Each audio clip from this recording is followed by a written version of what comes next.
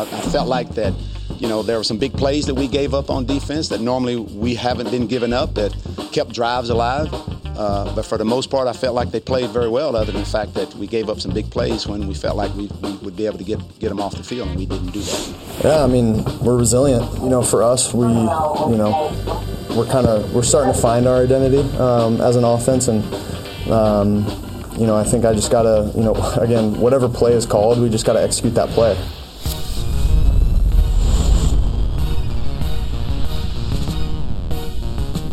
It sounds simple. If it was only that simple on a regular basis, whatever play is called, we just have to execute that play. The problem is you got 11 guys who are trying to keep you from executing the play. Last night, though, Sam Darnold, learning that there is a fundamental difference between playing for the Carolina Panthers and playing for the Jets.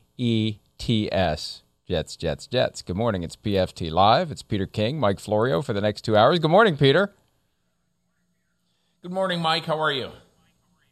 I'm doing good. And I know it's early. 3 games for the Panthers, 3 wins for the Panthers, 3 performances from Sam Darnold that may have caused people to begin to subtly or dramatically change the narrative. But it is fair to wonder whether or not the struggles of Sam Darnold, his first 3 years in the NFL, were more about the Jets and less about him. And he's already inching toward comeback player of the year territory for me, although I can hear Shereen Williams telling me you can't win the award by coming back from stinking. But still, I'm starting to think maybe the Jets had something to do with the stinking of Sam Darnold. Mike, you know what last night's game and the first 3 weeks of this season tell us? Beware. Absolutely nothing. New York Jets. Beware. Yeah. No, beware Zach Wilson. Honestly. Yeah. Because, look, for years, when I have talked to agents before the draft, I always say something like, it's a shame your guy who's going to get picked in the top 3 can't be picked 27th. How do you think Lamar Jackson feels right now? Do you think he wakes up and says, man, I'm so angry I was picked at the end of the first round? He's in the playoffs every year. Come on. And that's why, to me, the first 3 weeks of the season, Mike, these are not the Sam Darnold Carolina Panthers. He's played okay to well. Okay? You know what these are? These are the Phil Snow, defensive coordinator, and a cast of about 10 really good and mostly very young defensive players who are really playing great. Now, they haven't played a great early schedule other than the Saints. But, Mike, in 3 games, they've allowed 10 points a game and 191 yards a game. That is the recipe for playing deep into January, because no one right now is playing truly great defense consistently through the season. What do we talk about all week? Can we go 5 minutes without talking about Justin Fields in Chicago? Can we go 5 minutes without talking about, what's wrong with Trevor Lawrence? All we talk about in our business is quarterbacks. All right? And justifiably, Sam Darnold, he's been good in his first 3 games with the Carolina Panthers. But he hasn't been Dan Fouts. He's not been, he's not been transcendent. All I'm saying is that the Carolina Panthers are where they are because of defense, and we need to recognize that. Well, absolutely, but Sam Darnold is changing the narrative and playing a lot better than he has ever played. 304 passing yards last night and a couple of touchdowns, and it's something that you can't pull off on a team that has a bad defense, a team that has a defense that puts you in a hole. You play a different way when you're playing from behind. You're more susceptible to having blitzers flying from every direction, defensive linemen not worried about the running game anymore and just coming after you. And when you have better players around you on both sides of the ball, you become a better player, and that's one thing we lose sight of. There are certain quarterbacks who are good enough to overcome that. most quarterbacks are not good enough to overcome that. And that Carolina defense, while we're on that topic, this is something that Drew Brees mentioned the other night when we were doing a little digital thing after halftime of the Chiefs-Ravens game. They're running a college defense. They're running a defense that offenses aren't accustomed to dealing with. And it almost reminds me of Peyton Manning's struggles with the 3-4 when like only the Patriots were running the 3-4 the way the Patriots were running it. Well, then other teams start using it more. What happens? You see it more often. You get more comfortable with it. You understand what it is, and all of a sudden you can deal with the Patriots a little bit better because it's not as foreign to you as it had been. This defense that Phil Snow and company are running in Carolina is unique in that the teams that are playing the Panthers aren't getting ready to face defenses like that on a regular basis, and that has an impact as well. And until others start copying the Panthers and using that defense, not that anyone will, but maybe they should, but once that happens, then offenses become more comfortable with it. They see it more often. They come up with ways to beat it. Mike, I also think that if you watch, like last night, what really struck me, okay, the second and third plays of this game, okay, and for Houston. And, remember that they basically started the game with a little gimmick. Davis Mills, tossed it, I think it was to Brandon Cooks on a jet sweep.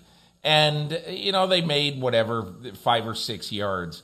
But then there were 2 really good defensive plays. One of them, the Brian Burns, he batted the pass away on 3rd down.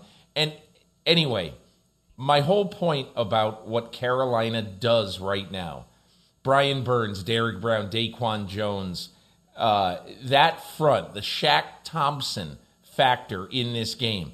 I mean, as crazy as it sounds right now, in the month of September, when we exit the month of September, and again, obviously it's early and maybe you'd say Chandler Jones, but I might say that Shaq Thompson or Brian Burns is so far anyway, in the month of September, is the defensive player of the month, whatever you'd call it, in the league.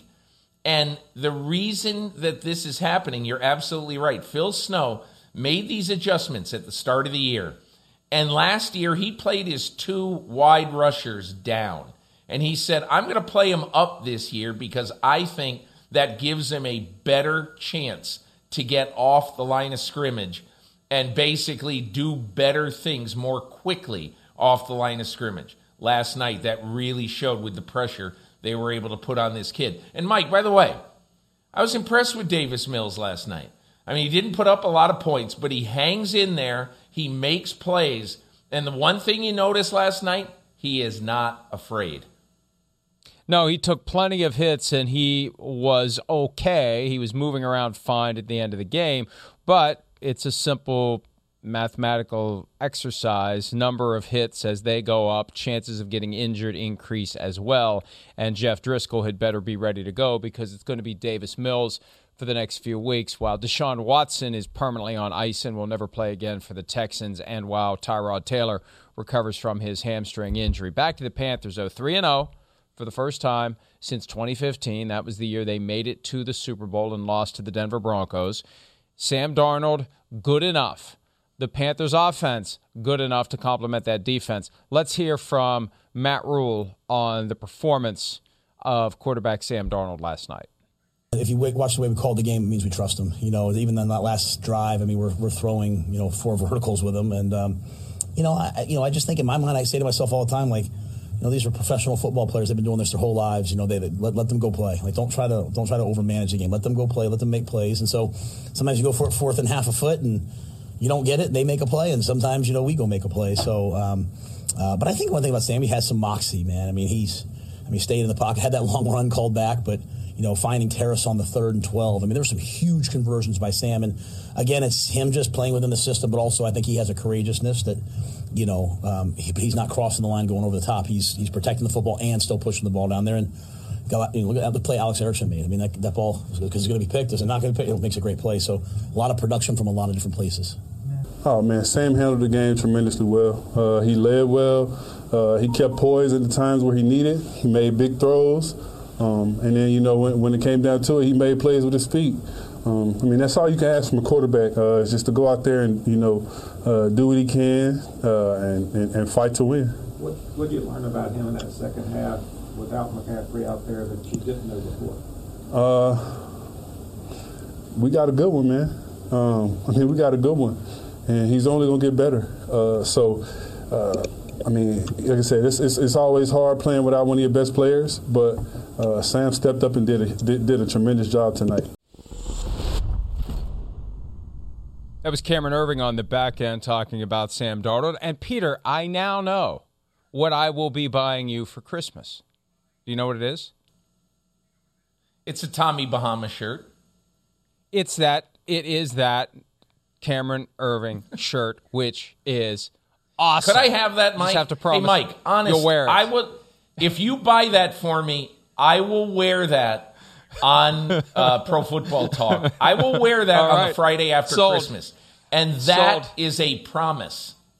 That's a promise. All right, I know where you live. Get ready. The package will be arriving. But again, Darnold was good enough, and Darnold's going to need to keep being as good as he's been, if not better, Peter. And he did most of it last night without Christian McCaffrey. Christian McCaffrey exited with the hamstring strain. And with a hamstring strain, you don't know early on how long it's going to take that muscle to heal. We already know that Tyrod Taylor's going to be out for like a month with McCaffrey's.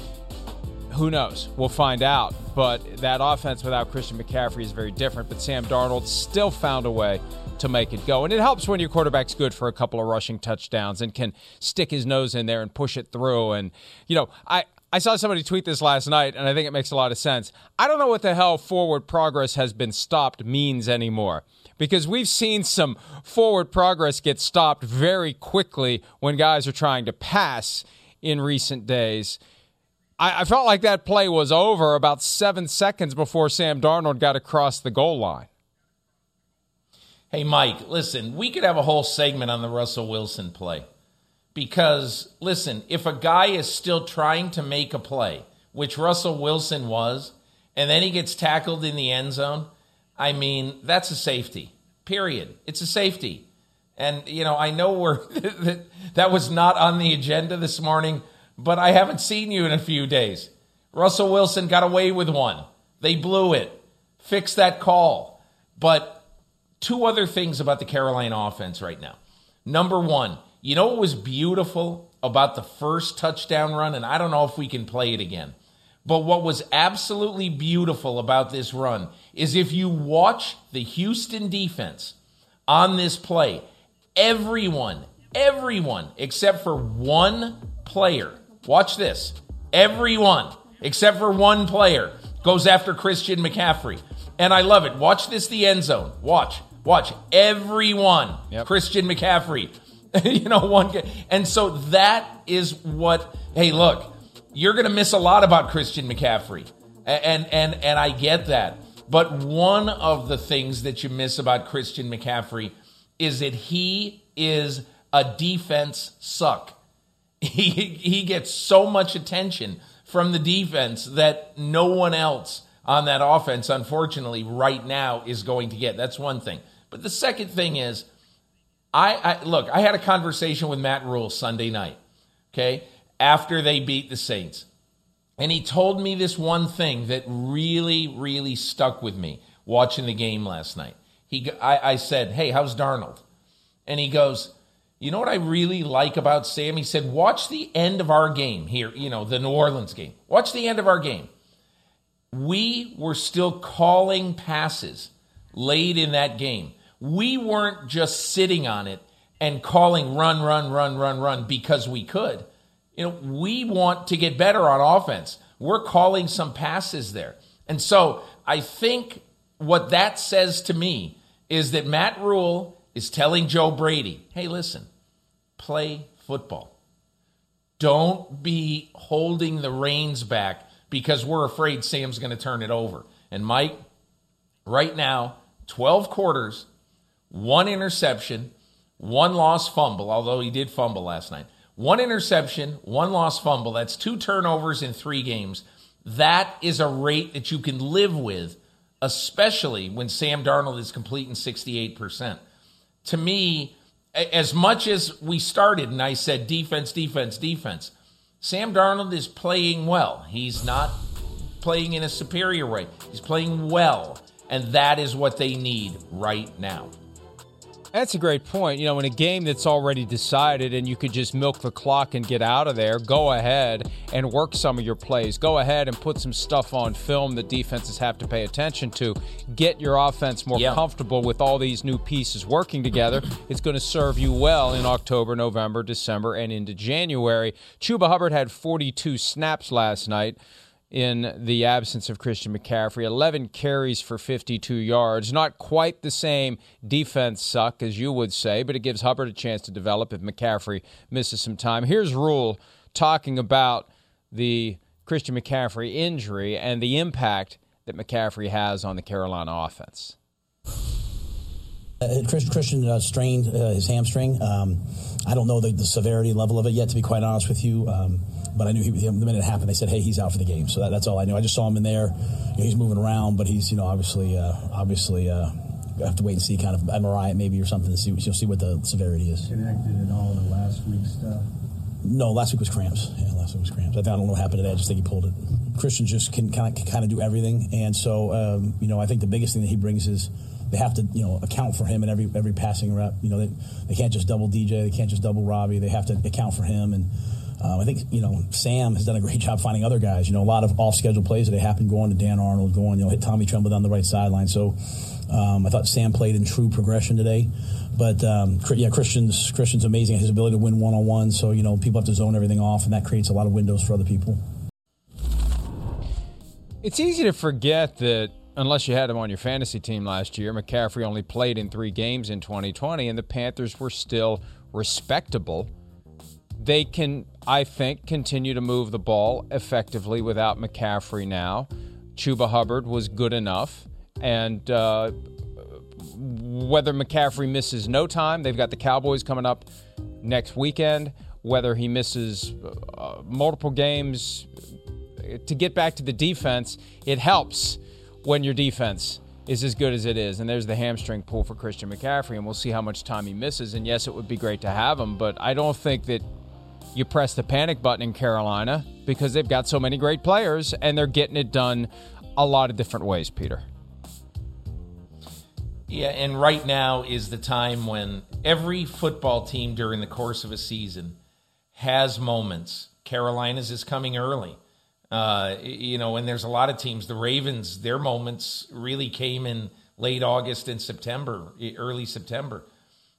They have moments where really, really bad things happen.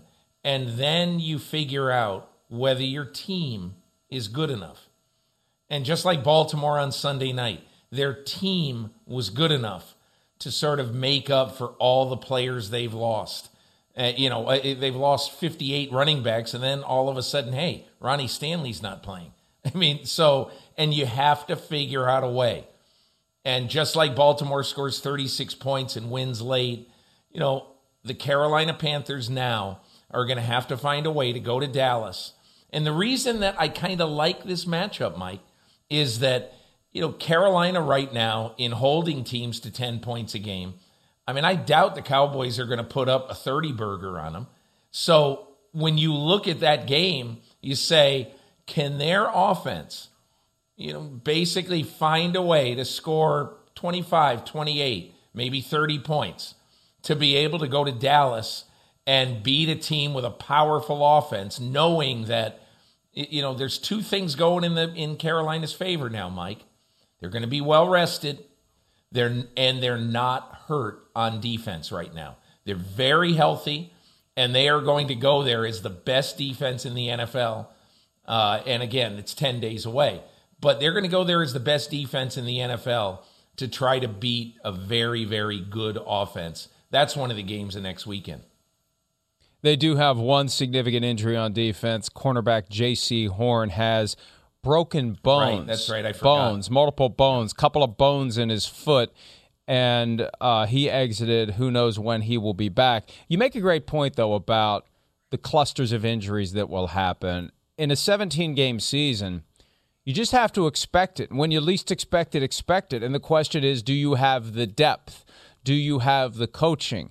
Do you have the resilience and will to get through those moments when you lose key players for a short period of time or for the balance of the season?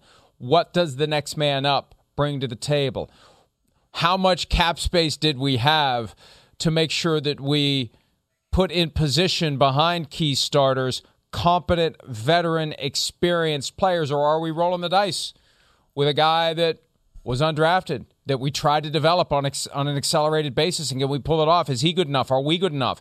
These are the things that most teams are going to have to deal with. Now, there will probably be, when we look back at the end of the season, and I think it'll be an interesting study, did anyone avoid that inevitable moment where, hope this guy's hurt, what are we going to do? If you can avoid it, you're going to be far more likely to be successful. But, Peter, some teams just aren't going to be able to do it. They're so top-heavy with their cap numbers, with their star players, that if you lose one or two of those star players, you just don't have the guys. You don't have the coaching. You don't have the ability to continue to play at the level that you need to. And it's a testament to John Harbaugh that I'm sure he does a great job of coaching up the guys who come in and speaking to them the right way and inspiring them to do everything they have to do. But 17-game season, we have to just accept the fact that there will be these pockets for a lot of competitive teams that may bring them down or may bring them together. Well, Mike, you know the story, and segueing to the Ravens just for a second, you know the story of Justin Houston and how he signed with the Ravens. The agent for Justin Houston called Eric DeCosta, the GM of the Ravens, twice, and DeCosta just said, we can't afford Justin Houston. We don't have any cap room at all. We just can't do it. And finally the agent said, look, Justin Houston wants to play with Marcus Peters. That's one of his best friends, one of his favorite guys he's ever played with. Justin Houston wants to play on the Ravens. So just make any offer. And DeCosta said, he basically said to the agent, I'm almost embarrassed because people are going to talk about Justin Houston for the Hall of Fame one day, and I'm going to make him this offer. And he offered him basically $2 million. That's it for the year. And I know in a certain segment of society you say, well, I'll take a bad offer of $2 million for the year. But Justin Houston, whatever, is used to making $8, $10, $12 million a year, and he's still effective. And Houston wanted to play for the Ravens so bad that he took it, and they basically rejiggered a couple of contracts and found $2 million under the couch cushions. So all I'm saying is that, there are some times when events like that happen for different reasons. And some franchises are dealing with a different set of fairness and unfairness issues because, Justin Houston is not saying that about the Bengals. He's not begging the Bengals to come and play for him. So that is sort of one of the built-in advantages to one of the good teams. And then Marcus Peters tears an ACL in August, and he's gone for the year, and he doesn't get to play with Justin Houston. But regardless, it's an excellent point on certain teams can attract those veteran backups and guys who can fit into a rotation on a defensive line like a Justin Houston at a cheaper price because guys get to a certain point in their career when I want to go there, not I want top dollar. Right. And that does help some teams weather the storms that are inevitable. And that extra game on the way to 18, I think over-under for me is 2029, 2028-ish to go to 20 games. But I think that we're going to get there inevitably, and that's going to change the dynamic as well and make it more likely that teams are going to go through these periods with injuries. The Texans have gone through a lot at quarterback. They're going through their injury period at quarterback. Tyrod Taylor has been very good. He's out reportedly 4 weeks with that hamstring injury. Davis Mills getting an NFL start before Justin Fields, before Trey Lance. Third-round pick Mills last night. Here's David Culley, the coach of the Texans, on the performance of his rookie quarterback. I thought he did very well. He did not turn the ball over at all, which was a big thing going into the game. I thought he threw the ball very well. I thought when we went on our 2-minute offense right before half, he did an excellent job of taking us down the field and making some nice throws and nice plays. And I thought he did a nice job for us. 19 for 28, 168 yards, and 1 touchdown. Passer rating of 95.5. That used to be an extremely impressive number. Now it's just kind of eh. His favorite target, without question, Brandon Cooks, 9 catches for 112 yards. And it's funny, Peter, because I tweeted, and I knew when I tweeted it that I was setting myself up for this. I said, this just feels like one of those games. They could play 120 minutes, and the Texans aren't going to score more than 3 points. And they go right down the field, and they get their touchdown, miss the extra point, make it 7-6.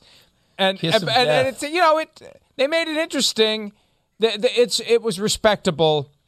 It was just a slow suffocation in the second half, but if you're looking for hope, and you're in a division where, hey, nobody's out of it at 1 and 2, and in the AFC South, I don't think you're going to be out of it if you're 1 and 5, but you're just looking for something, if you're a Texans fan, to cling to. And maybe they can get lucky and steal a win or two while they wait for Tyrod Taylor to come back. And when Taylor comes back healthy, and if he can stay healthy, it's a big if, frankly, but if he can stay healthy, they can be competitive. Mike, if I'm a Texans fan, honestly, I'll tell you this. I'm pretty happy this morning. You know why? Because now I know that for the rest of this year, let's just say, and we'll project, okay? Let's just say Tyrod Taylor gets 10 starts and Davis Mills gets 7, okay? At the end of this year, you're going to understand who is the best guy of those two. I think it'll be pretty clear. You'll know who the best guy of those two at the end of the year is. And then you will say, okay, we are going to have our own very high draft choice. And most likely, we're going to have a couple more high draft choices from trading Deshaun Watson, most likely in March. So if you're Houston, the thing that you're happiest about right now, whether you're Nick Caserio, David Culley, Cal McNair, you know what you're happy about? This team doesn't stink. It's not a good team, but they play hard. They play for this coach. And look, Mike, in August I said the Houston Texans are an expansion team. You know, they're going to win 1 or 2 or 3 games. And you know what? They might. The thing, though, that I really like about them, watching them, they are competitive, and they fight, and they play hard. And if you're David Culley, that's all you want in your team. You can't control. It's like Drew Brees always had this statement when he would talk to young quarterbacks. Don't look at the scoreboard. Don't think about the scoreboard. Control this play. Control your effort. Control all the things you can control. And don't be looking up at the scoreboard and saying, oh, we're down by 7, it's over, late, or whatever. You know, and so that is what I see in the Houston Texans. They are playing every play really, really hard. And so I'm a Texans fan. I'm happy today. Nick Caserio has done a great job of bringing in veteran players who have fit together quickly. It's a testament to David Culley. A lot of people were surprised that he got the job. He wasn't a candidate for any of the other vacancies this year, last year, any year. But it's working relative to what we thought it was going to be. Now, I'm going to do the schedule peek ahead just a few weeks, just to get an idea of what 1 and 2 is going to become. It's very ugly. It's very, very ugly. They got butchered, Peter. It's at the Bills. It's the Patriots. At the Colts, which all of a sudden seems like a rest stop, given where the Colts are right now. Of course, it's a rest stop for them, too, because they've got 5 crippling games before they get the Texans. Then it's at the Cardinals, the Rams, at the Dolphins, and then a bye in Week 10. So, it's going to be a struggle week in and week out for the Texans, but at least they got their win over the Jaguars, and we'll see where else they can find other wins as they try to get to where they want to be. And when they get team Tyrod that Taylor back, plays they that will hard, be Mike. more competitive. They'll get their wins. Mike, a team that plays that hard is going to find 3 or 4 wins. I'm just telling you, unless they give up. And I who knows? But, you talk about how great the schedule is. Look at the second half. They got the Jets and the Jags. So who knows? I'm not saying they're going to be good because I don't believe they're going to be good. But they're not going to win one game either. Yep. No, I agree with you. There will be more victories and there's reason for hope. And you mentioned the Deshaun Watson situation. Let me just say a couple of things about that. And I want to bounce something off of you that I mentioned to Sims yesterday. Number one, I still would be very upset if I was a Texans fan just because of where we currently are. Regardless of how we got here, a lot of different events have come together to get us to this point, both as it relates to Watson becoming alienated with the team. That never should have happened. Whatever was said or done to make Watson not want to play for the Texans, that was the first thing. Then the off-field issues for which Watson bears some degree of responsibility, civil and or criminal and or at a minimum moral and or just stupidity. That has created a situation that makes it untenable for him to play. And they won't trade him for anything less than what it is they want. So he's there and they're paying him. And he's a constant reminder of what you could have. And yes, it would have been a different game last night if Deshaun Watson is playing quarterback instead of Davis Mills. All of these things would come together if I was a Texans fan and just torment me. And the fact that he's still on the roster makes it worse. So I'm balancing whatever optimism I try to find in the current circumstances against the fact that how in the world did we get to this point in a year where all of these things have come together and put us in a spot where we've got a franchise quarterback to whom we're paying a franchise quarterback salary and we can't use him? Well, I'm reminded of a statement that I'm sure I've made on this show 68 times. But Bill Parcells used to always say this. He drove me crazy. He said it. I covered him for 4 years. Once a week, he would say, they don't sell insurance for that kind of stuff. In other words, his whole point was something weird would come up in football. Yeah. And look, Cal McNair bears responsibility for what he said to Deshaun Watson and then how he acted after what he said to Deshaun Watson about the future, about the hire, about the fire, all that stuff, okay? However, none of this would have happened if Deshaun Watson, quite honestly, had behaved. So, allegedly, if he had behaved, okay? Well, I think it's fair to say. I think it's fair to say he created these situations. We've heard enough from his lawyer to say this guy did some things that he shouldn't have done. His lawyer's already admitted that some of these massage therapy sessions turned into consensual activities, sexual activities. So it's on his radar screen for these interactions. And it meshes with the allegations that some of the people are making because 22 of them, allegedly, weren't interested, and he didn't stop. So, yeah, his behavior is a big part of this. And it's just another factor that just these weird, the way the dominoes have fallen. It's just a strange, unprecedented situation, and here we are. He's still on the payroll. He's still on the team. And by the way, he's not playing. And by the way, are we sure that it's going to stop at 22? Are we sure there aren't more? I don't say that with knowledge. I just say that there's a reason why this is such a morass. Okay, and that is because there's so much now that we don't know and so much that has not yet been established factually. And so that's why, to me, when Nick Caserio basically leaks it out, hey, we're open for business with Deshaun Watson. If you're Howie Roseman in Philadelphia, you're Chris Greer in Miami, you're Scott Fitterer in Carolina, you're any number of teams of general managers that are interested in Deshaun Watson, and all of those teams are, if you're one of those teams, how can you give your best possible offer? And so that's why we are where we are right now, Mike. That's why the headache known as Deshaun Watson, in some ways, he's one of the luckiest men in the world right now because he's getting $10 million when arguably if you were, how many employers in America right now would pay an employee who wasn't working, who had this incredible legal sword of Damocles over his head, and every week he's getting, what is it, Mike, 1/37th of $10 million?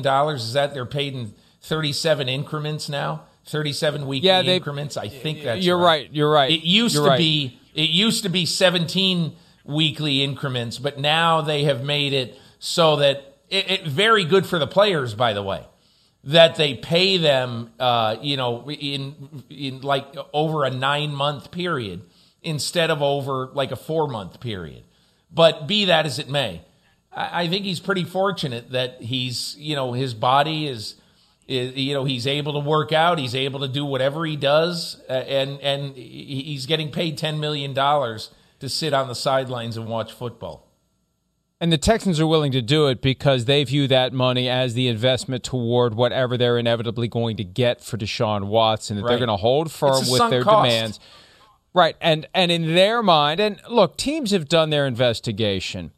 And I think that there's a level of confidence that at the end of the day, this guy's not going to prison.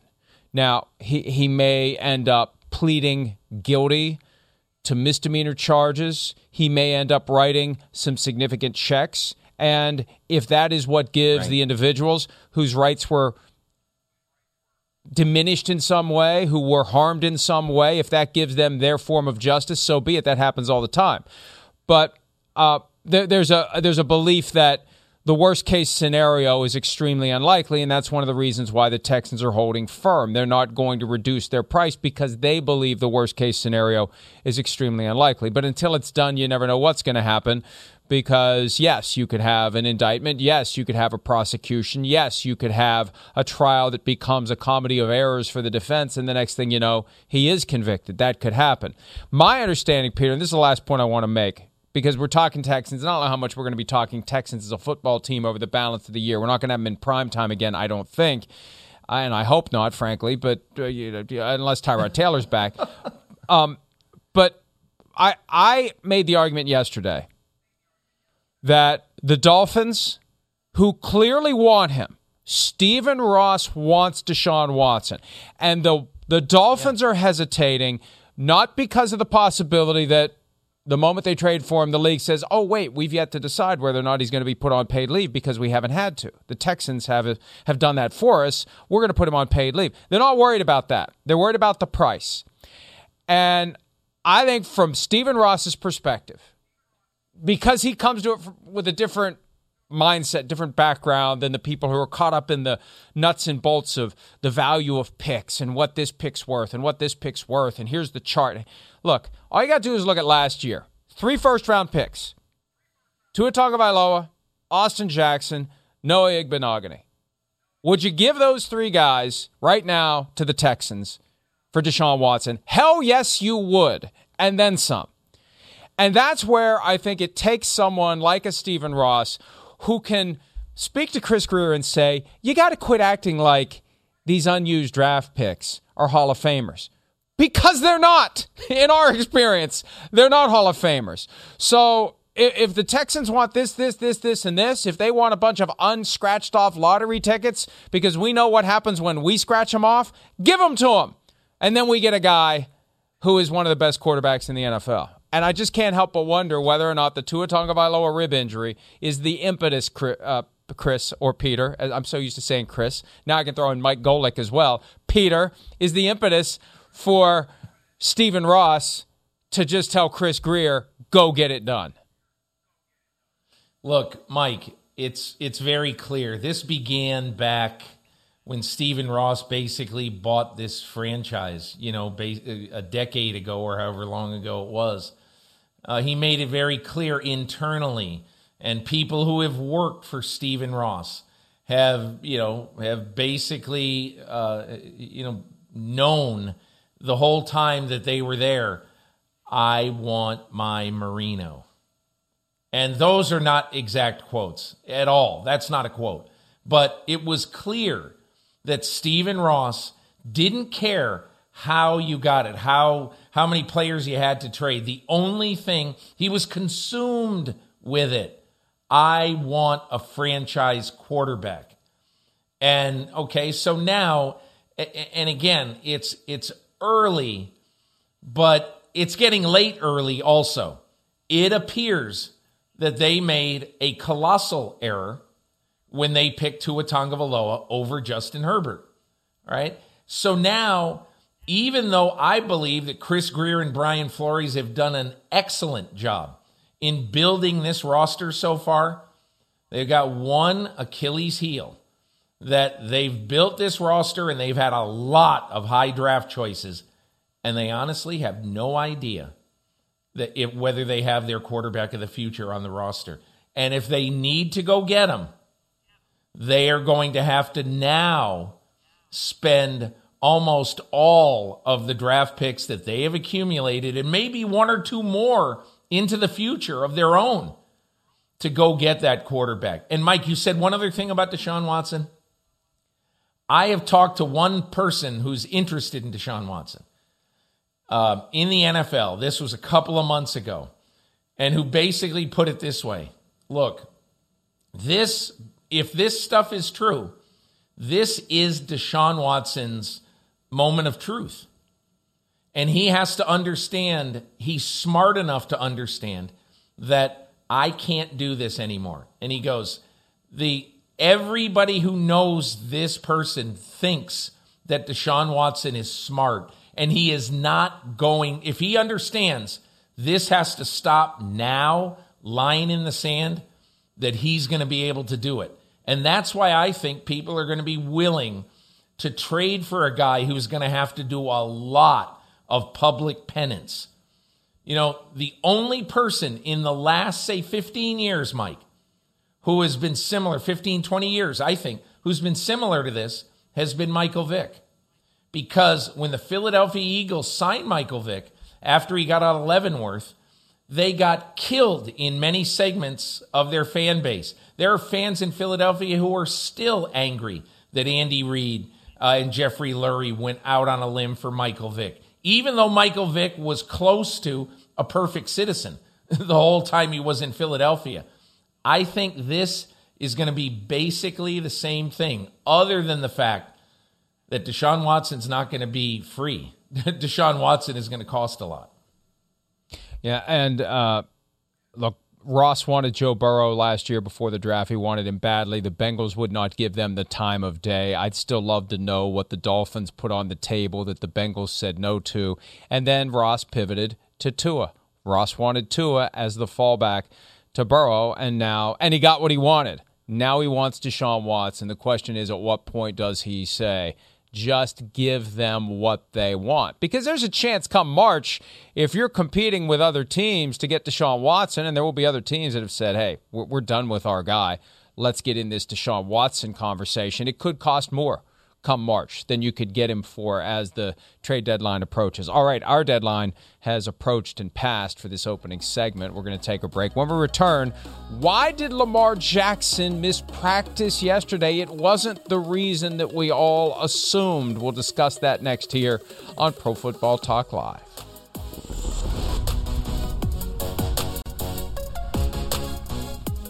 Jackson will now take it from the gun, from the pistol.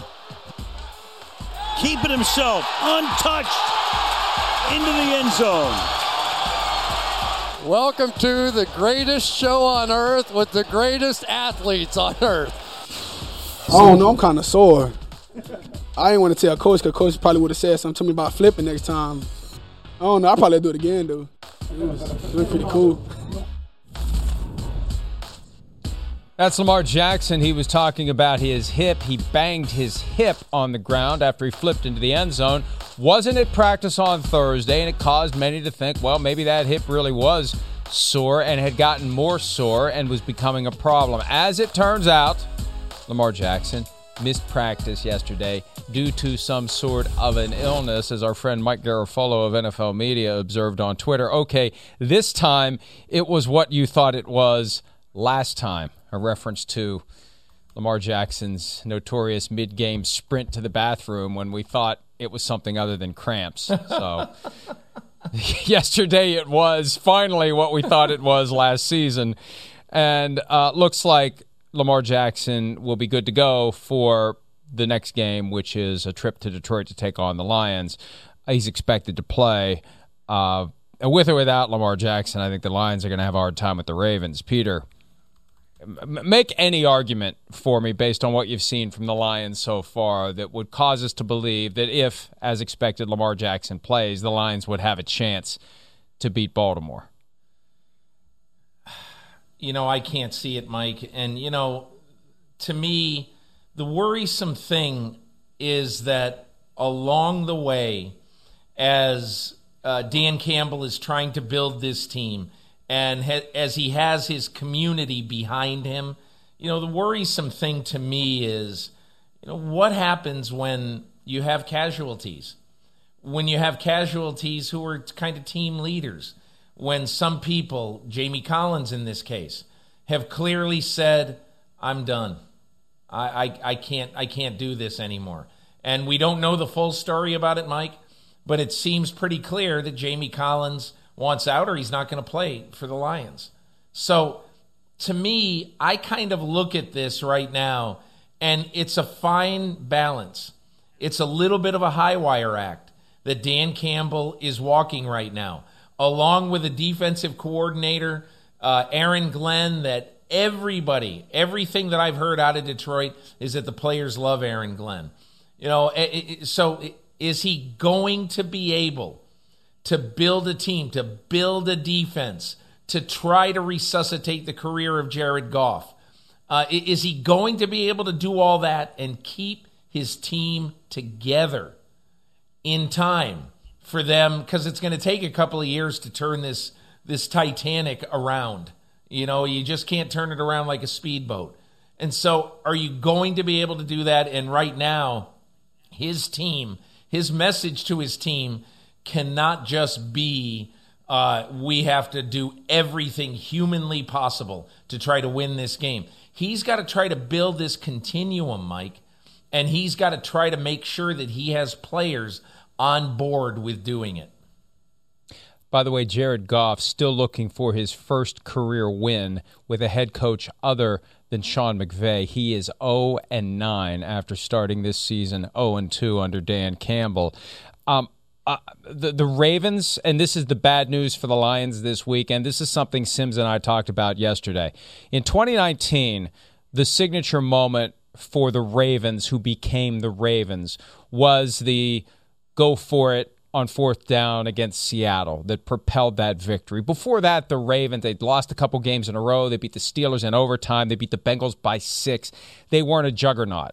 After that game, 37-20 over the Patriots, 49-13 over the Bengals, 41-7 over the Texans, 45-6 over the Rams, who had just been to the Super Bowl. That moment, that kick from and the post-game speech in the locker room from John Harbaugh was just unbelievable stuff. The Ravens have shown us they can take a moment like that and just put the thing into overdrive. And that's what I'm concerned about, Peter, on Sunday for the Lions. They're going to be the first victim of this 2021 version of the Ravens having their arrival and then kicking the crap out of everybody that gets in their way. Yeah, I think the one difference this year, Mike, is that I don't think that they have the sort of dominating defense that, and look, this defense can beat down the Detroit Lions, but I don't think they're going to be able to stop everything in their wake.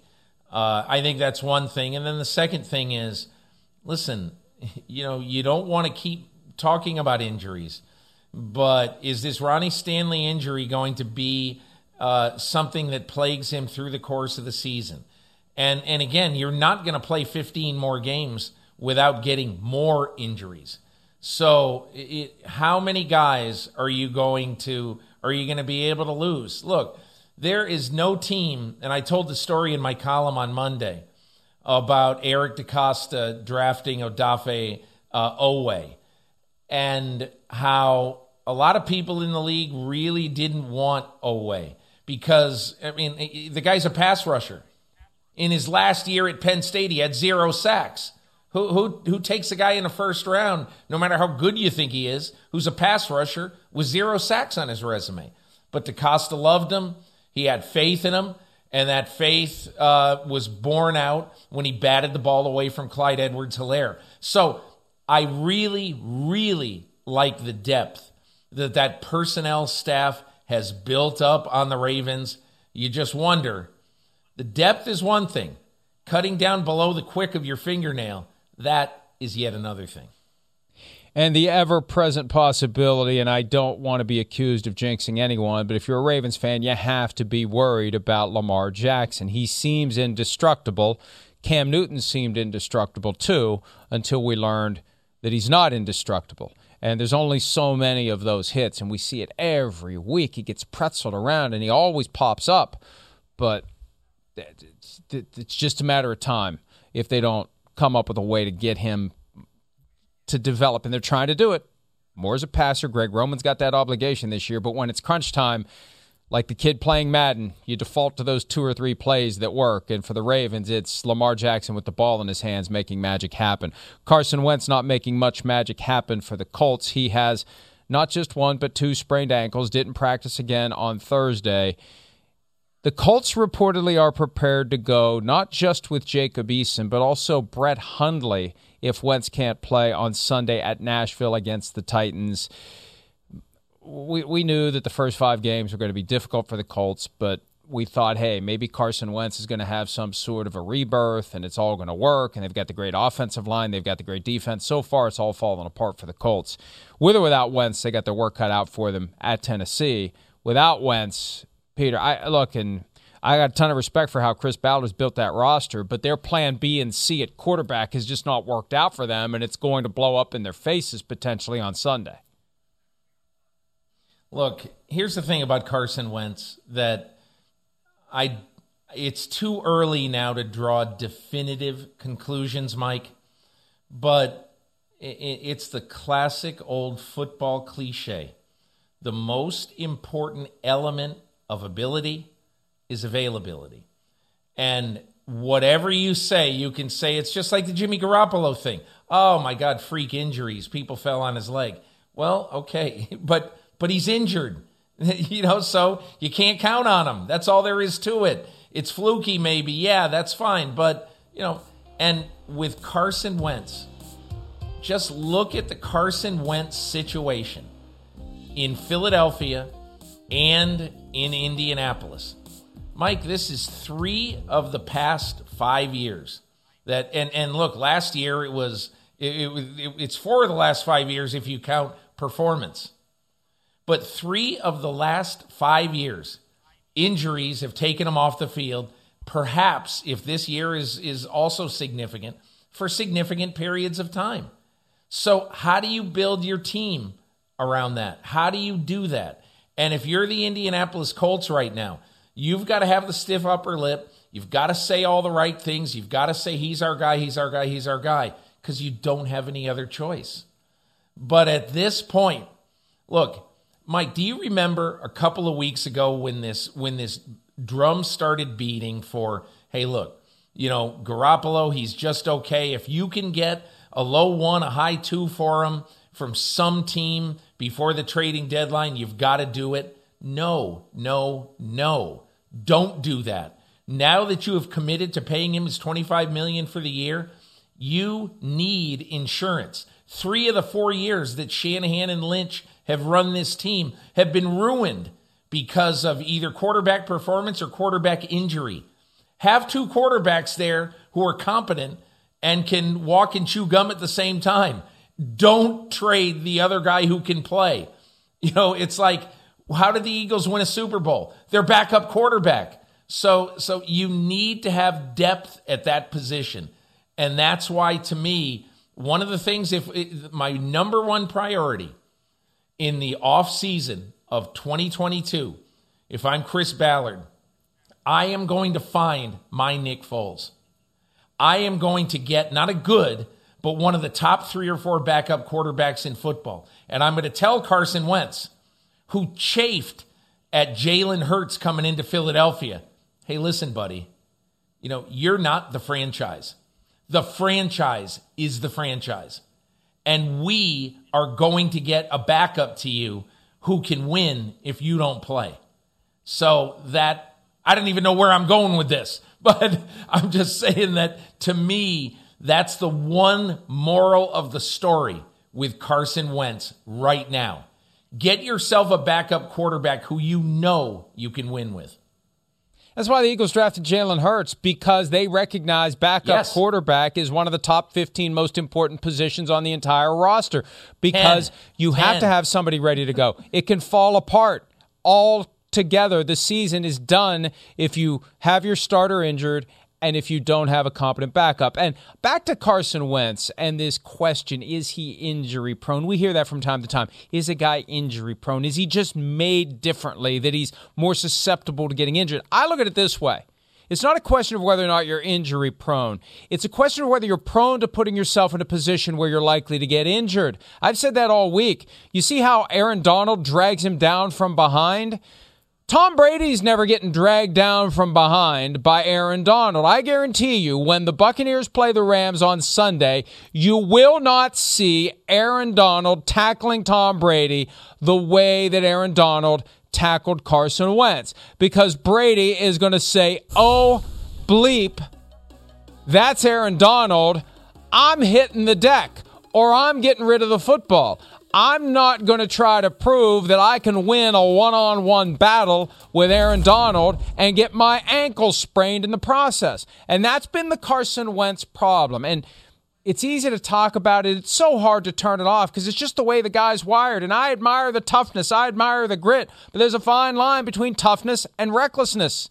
And Wentz has been reckless with his body, just like Garoppolo. Garoppolo lost for the year in 2018 because he sees a guy at the sideline. He wants to be a tough guy and drop a shoulder into him. Oh, look, he tore his ACL.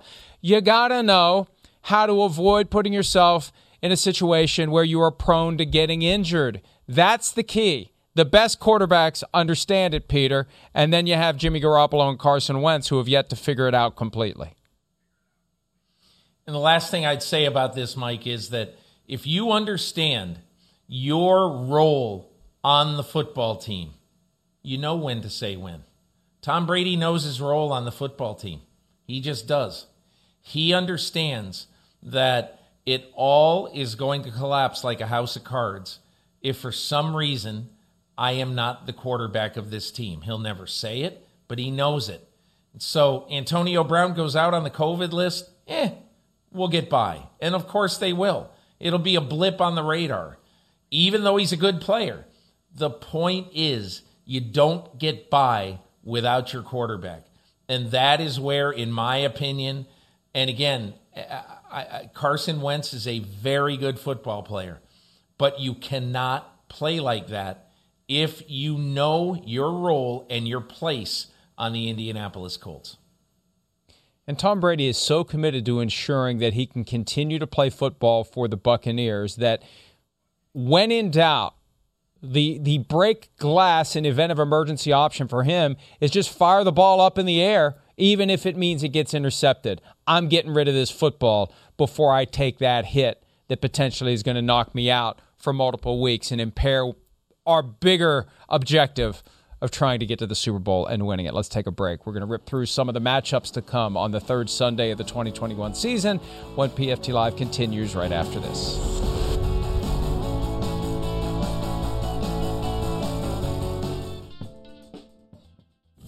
How you feel like you're good to go Sunday? We'll see. Taking it day at a time. I've worked extremely hard to not only get back but improve and try and be better than I ever have been. So I'm definitely looking forward to it. It's been a long time. It's been a long time in that cave. Putting yourself back together. I had a great team around me for the entire process, a great support system. and it's going to be special. Like I said, it's been a long time. Odell Beckham Jr., we last saw him week 7 of the 2020 season, tore an ACL while making a tackle after an interception. Week 1, he was kind of like a game day, not necessarily game time, but a game day call. Then week 2, he was scratched as of Wednesday. Week 3, things seem to be pointing in the direction of Odell Beckham Jr. playing when the Bears come to town. They need him, Peter, because Jarvis Landry is on injured reserve with an MCL injury. 2 different styles of receivers, but still, one of your most important weapons is out. You need another weapon on the field for Baker Mayfield. And I don't know what to expect from the Browns offense with Beckham back in the mix. The one thing I hope for is that they finally get away from this kind of Randy ratio mindset where we got to get the ball to Odell Beckham Jr. We got to find a way to force it to him. Hey, if you want to hand it off to him, you want to do a jet sweep, put him in the backfield, do a bubble screen, that's fine. But they need to once and for all, and I think they are. In 2019, it was a problem. Last year, I think they began the process of getting away from this obsession with forcing the ball to Odell Beckham Jr. down the field, regardless of whether he's covered or not. That was only leading to bad places for the Browns, Peter, and hopefully they won't do that when he returns, if it's Sunday or if it's later in the season.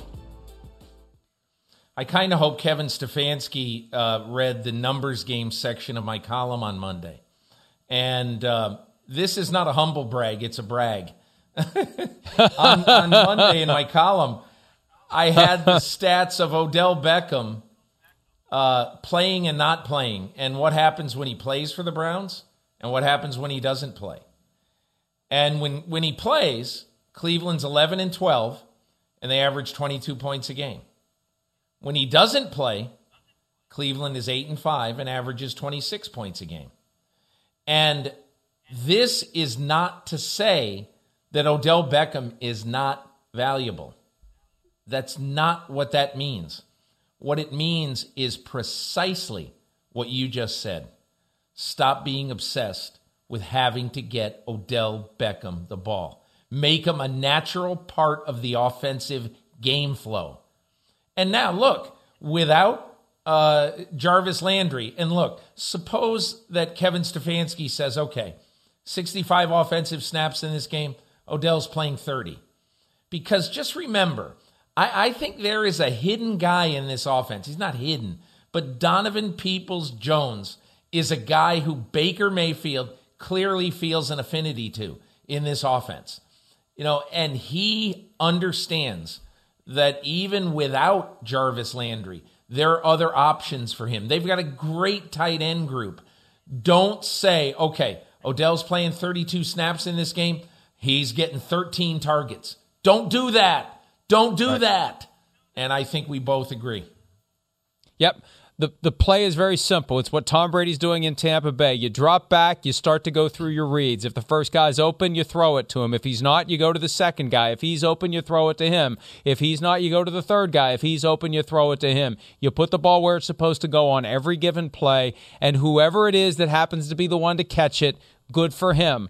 But that's how you keep your guys from getting upset. That's how you keep the offense from getting askew, and that's the key. The Saints offense got askew on Sunday against the Carolina Panthers. Let's talk about this one for a minute, Peter. Saints and Patriots. Yep. Patriots getting ready for Tom Brady to come to town. They get Jameis Winston before that. Jameis Winston has faced Bill Belichick one other time and was not horrible. Jameis Winston was not good on Sunday against the Panthers, and I just assume Belichick's going to take that film of what the Panthers did to take away the run, get Jameis Winston off his mark, get him to try to beat Patrick Mahomes, and everyone, I think including Jameis Winston, realizes he's not Patrick Mahomes and hope for a similar outcome. But I think this is the worst possible team that the Saints could be playing with Winston after getting completely shut down, because here comes a coach who's going to be able to carbon copy exactly what happened and try to do it again. Hey, Mike, in an 8-day period, first against Tampa Bay, and then, against New Orleans and then against Tampa Bay. I think the most important player on the field for the Patriots is going to be Josh Uche, the speed rusher, last year's second-round pick out of Michigan. And the reason that I think Uche is going to be so important in this game plan is very, very simple. I want you to think about something. When you look at the New England Patriots and how they affect an offense, okay, they need speed around the corner to do that. And Josh Uche has shown sparks and signs. You have two basically, I don't want to call Jameis Winston immobile. He can get around when he needs to. Tom Brady's immobile. And that is why you need a guy who's going to come around the edge very fast. And in my opinion, you're absolutely right. You know, the Patriots are going to be uber focused on stopping Alvin Kamara. Bill Belichick has a long history of saying, Marshall Faulk, we're going to take you out of this game. And that's how they won their first Super Bowl. And you go over time, all the time that he said, Edger and James, you're not going to beat us. So those are the kind of things that I think are going through the Patriots' head right now. You're right. They will be focused on stopping Kamara. And then after that, they will be focused on really chasing Jameis Winston around. And that's why I think Josh Uche is a huge factor. And then when they get through that game, it's full and complete focus on the return of Tom Brady to New England, a topic that I have a feeling we will be addressing on more than one occasion next week. Chargers-Chiefs get together. Both teams 1-1. The loser is in the basement of the AFC West after 3 weeks of the season because the Raiders and Broncos are both 2-0, potentially on their way each to 3-0. Can the Chargers... And look, the injuries are already popping up again. Joey Bosa hasn't been practicing. Derwin James is on the injury list. The Chargers, if they could just keep all their guys healthy, would be unstoppable. Chiefs look a little vulnerable. Chargers are a good team, maybe not as good as I thought they were going to be after that loss to the Cowboys, but we'll see. Do you think they can steal a game from the Chiefs in Kansas City? Well, Mike, last year, as you know, Justin Herbert started twice against the Kansas City Chiefs. He beat them once, and it's hard to call that a very meaningful game because the Chiefs weren't trying to win in Week 17. But, I will just say this. Justin Herbert had 113.6 rating in those two games. He put up 59 points on Kansas City. Right now, I'm not saying that over the next 10 years that Justin Herbert will be what Tom Brady was to Patrick Mahomes. But this is going to be a great, great rivalry over the next 10 to 15 years. And I'm not saying it's going to be Marino Elway or anything like that. I'm just saying that if you look at all the divisions in football right now, and you say, what is the best quarterback rivalry in any division?